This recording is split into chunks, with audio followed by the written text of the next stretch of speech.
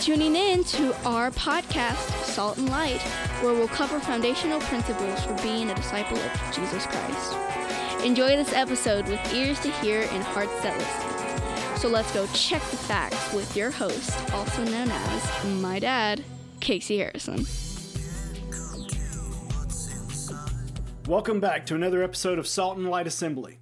This is a part of the 513 Project, where we correct genetically altered Christianity and we replace it with a firm foundation for a relationship with Christ, empowering disciples to disciple. So far through this series, we've been going through the book of Matthew.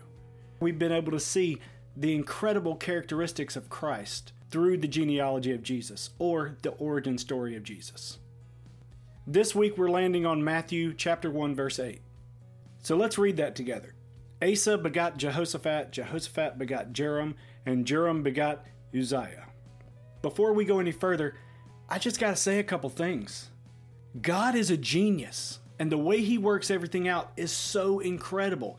It shows His power. It shows that He's all-knowing. It shows He's incredibly awesome. Why do I say that? Because I just read this verse, and this weekend that this podcast is released is Easter weekend. Hey Casey, what does Easter weekend have to do with anything? Check it out. Let's go through our observations. In this scripture, there are 4 names mentioned: Asa, Jehoshaphat, Joram, and Uzziah. Now I'll be honest, I really don't know much about any of these characters of the Bible. Since I don't know much about their story, I started looking into their names. You know how I love to do that. And in Hebrew, the name Asa means the cure. Well, you learned about that last week. The name Jehoshaphat means whom Jehovah judged. Interesting. The name Joram means exalted him. Okay. And the name Uzziah means through his strength. Can you see the genius of God yet? We're in Easter weekend. This is the weekend we celebrate what?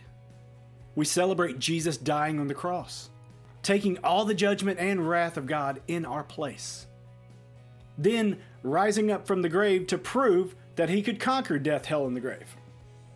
And here in Matthew 1:8, God is reminding us in the origin story of Jesus that He had a plan.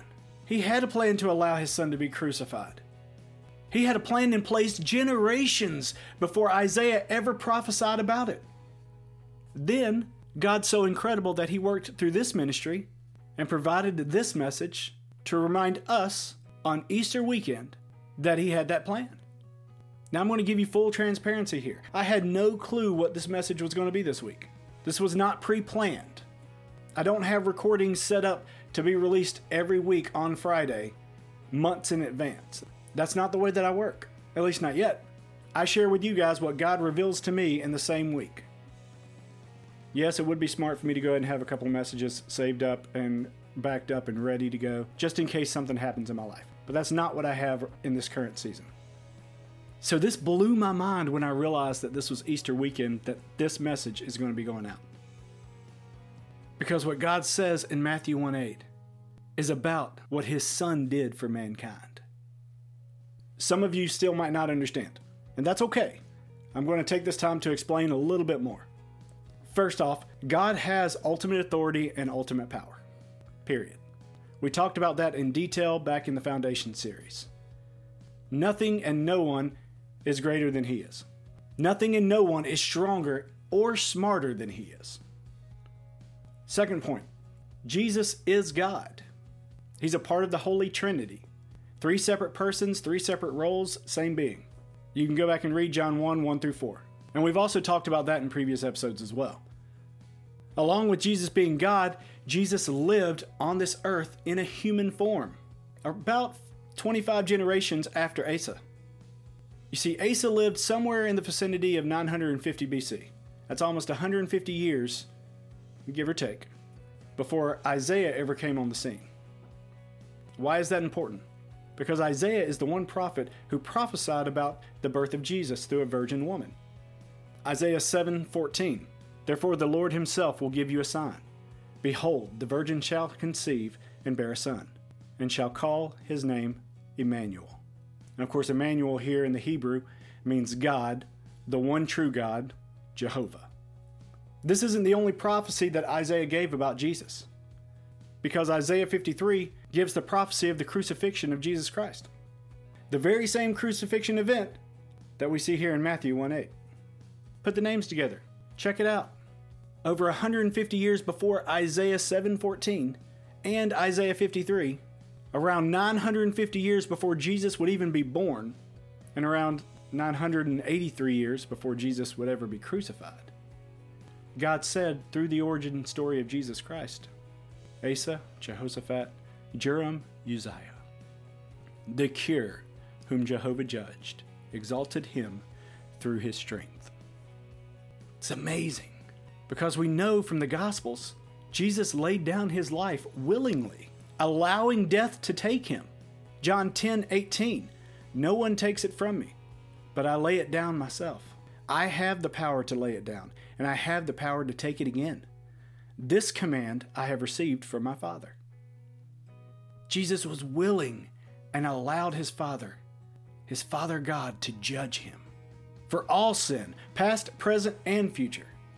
So the Father's wrath, his perfect judgment, would not touch you. See, mankind was examined and found lacking. But Jesus Christ was examined and found holy, set apart above all the others, a sinless, perfect blood sacrifice, who took upon himself all sin on the cross. And not that God needed a reason, and for that very reason of Jesus taking on all sin and becoming the perfect sacrifice, God the Father exalted Jesus by raising him up from the dead. John 10:17, therefore my Father loves me, because I lay down my life, that I may take it again. Acts 2:31-33, he foresees this, spoke concerning the resurrection of Jesus Christ, that his soul was not left in Hades, nor did his flesh see corruption. This Jesus God has raised up, of which we are all witnesses, therefore being exalted to the right hand of the Father. The action of the resurrection of Jesus Christ gives further proof to his power and strength over death, hell, and the grave. Over hell by pulling Jesus out of hell, a place that no one can escape. Power over death by giving back the physical body of Jesus Christ after it was declared dead and buried. Power over the grave by sending his angels to remove the stone of the tomb where Jesus was buried. Look, I've been to Israel. I've seen tombstones over the tombs. Those are some solid rocks. And not only are they solid, but when they go in front of the door, they go into a little crevice which dips down to really seal the tomb and prevent anything from being able to roll it away without some massive manpower and ingenuity behind it. It took power to remove the stone from the grave of Jesus. That shows ultimate strength, ultimate power. And now today, God's still showing us his ultimate knowledge through Matthew 1:8. The cure for sin and death, judged by Jehovah in your place. And now he's lifted high and given a place of honor by Jehovah through the strength of Jehovah. This world is wrapped up in trying to find a cure for many different diseases. The government and media are pushing out this vaccine for COVID-19. Everyone wants a cure. That way they don't have to fear dying, or at least they don't have to fear dying a horrible death. Yet God sent the cure over 2,000 years ago and died on a cross. His name was Jesus Christ. He's the only God that's still alive today. The only God that ever overpowered death. The only cure that can overcome the fear of death. The first and the last, the beginning and the end, the Alpha and the Omega. Now, I don't say that so you discount all modern medicine. I'm not saying that at all. I'm not saying that you should not get the COVID-19 vaccine. I'm not saying that you shouldn't try and protect yourself from sickness and disease. What I am saying is that those 3 preventative measures will not save you from death and torment. They might postpone the timeline, but they're not going to save you. This Easter weekend, I want you to remember that only Jesus is the vaccine to death from COVID. Only Jesus is the cure from death due to getting sick. Only Jesus gives life eternal. And if God had the power to judge his Son and then raise him up to the highest place of authority through his strength, then please tell me, what could you have possibly done that would have overpowered that kind of strength to where God couldn't save you? What have you possibly done that would prevent God from loving you? Here's an answer for you. Nothing. Which should bring you to a choice. Deuteronomy 30:19 is the perfect definition of that choice.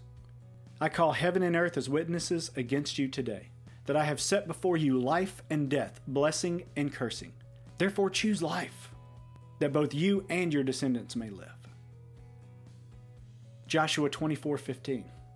Now therefore fear the Lord and serve him in sincerity and in faithfulness. Put away the gods that your fathers served beyond the river and in Egypt, and serve the Lord. And if it's evil in your eyes to serve the Lord, then choose you this day whom you will serve, whether it's the God that your fathers served in the region beyond the river, or the gods of the Amorites in whose land you dwell. God had faith in you before you could ever have faith in him. And God's got so much faith in you that he gave you the choice, life or death. And then he tells you which is the better choice. Choose life. So I'm saying to you today, choose well. Think about it. On this Easter weekend, who will you choose? And if you feel that desire or that pull from the Holy Spirit that you don't know Jesus and you want to know Jesus, you want to be saved, then I invite you to make that confession to him today. Just remember, your confession doesn't save you. What saves you is the belief that Jesus took your punishment, that he had the power to take all sin on the cross, that he had the power to take all the wrath of God on the cross, and then that he had the power to be raised from the grave. Not only that, it's the belief that Jesus does have the power to offer you eternal life and to be adopted into the family of Christ. That's what saves you. And if you truly believe that, then that's going to spark a desire to get to know him. That's going to spark a desire to start a real relationship with him. So spark up that conversation. Build that relationship. Pray and read his word. You don't need to understand everything right now. What you need is to get the word inside of you. Because trust me, it will come up at the most unexpected times when you need it the most. So Father, I come before you today and I thank you for your amazing word that you've given us. The power in which you hold all things together and give life. Jesus, I thank you for dying on a cross 2,000 years ago for every person so that we can actually have a choice to choose you. God, you don't send us to hell. We send ourselves when we reject Jesus. So for every person listening today that wants a relationship with you, Jesus, and doesn't want to have that fear of death and torment, I pray that your Holy Spirit surrounds each and every one of them and gives them a peace as they cry out to you, Jesus, save me. I believe, and I want to have a relationship with you. So Holy Spirit, place your seal on each and every person that said that statement and that means it in their heart. And continue the conversation with them and fuel the desire for them to have conversation with you. Thank you for reminding us about all of this on this Easter weekend. We love you. And I ask all these things in Jesus' name. Amen. Well, guys, that's all the time we have for this week. I hope that you enjoy your Easter weekend with your family and your friends. Have some good Easter egg hunts. Eat a lot of good food. That's my plan.